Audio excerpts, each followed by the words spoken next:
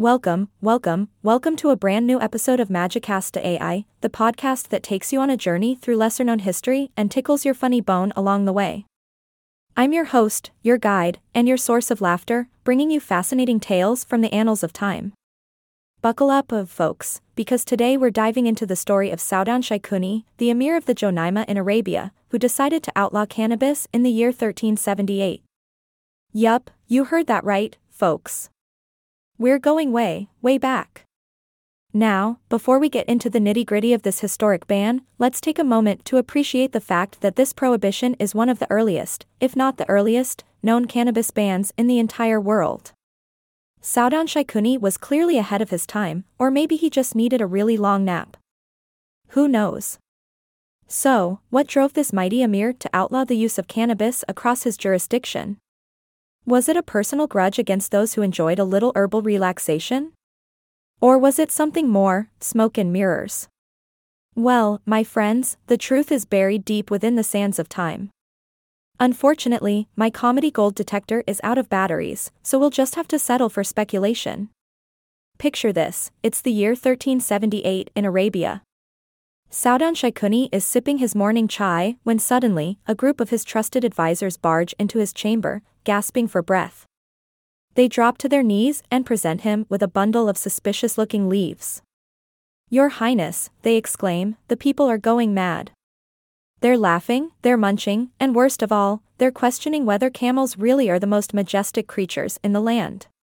Now, I don't know about you, but if my subjects were questioning the majesty of camels, I'd probably consider outlawing whatever had them in such a rebellious mood."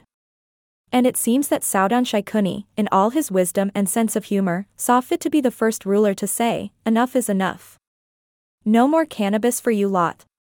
Fast forward a few centuries, and cannabis bans were popping up like mushrooms after a rainstorm.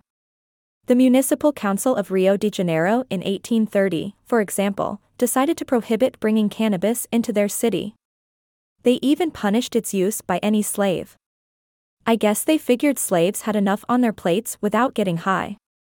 Can you imagine a stoned slave rebellion? That would be a sight to see, or maybe just a really trippy nightmare. But let's zoom back to the present, where cannabis is finally getting some positive attention. From the Netherlands in 1972, dividing drugs into dangerous and not so dangerous categories, to Portugal in 2001, decriminalizing all drugs including cannabis, the tide is turning, my friends. And it's not just the waves at 420 that are making a splash. We can't forget the milestones closer to home. In 1996, California became the first jurisdiction in the United States to legalize cannabis for medicinal use. That's right, folks, they were lighting up those green lights long before anyone else saw the smoke signals. And hey, speaking of medicinal use, let's give a big shout out to our pals in Jamaica, who in 2015 decriminalized possession of up to 2 ounces of cannabis and legalized its cultivation for personal use. I bet Bob Marley would be proud. Now, I could go on and on about the never-ending dance between legality and cannabis, but I'll leave you with this little gem. In 2020, the United Nations partially descheduled cannabis. That means it's starting to wiggle its way out of the tight grip of restrictions. So, the next time you hear someone say cannabis is a gateway drug, you can tell them it's actually a gateway to history, my friend. And that brings us to the end of today's episode. I hope you found this journey through the highs and lows of cannabis prohibition as enlightening and entertaining as I did. Remember, folks, laughter is the best medicine, but a little cannabis knowledge never hurt anyone. Until next time, keep exploring the magical world of history with me, your favorite podcast host. This is Magicast AI, signing off with a funny bone and a dash of history. Stay curious, my friends.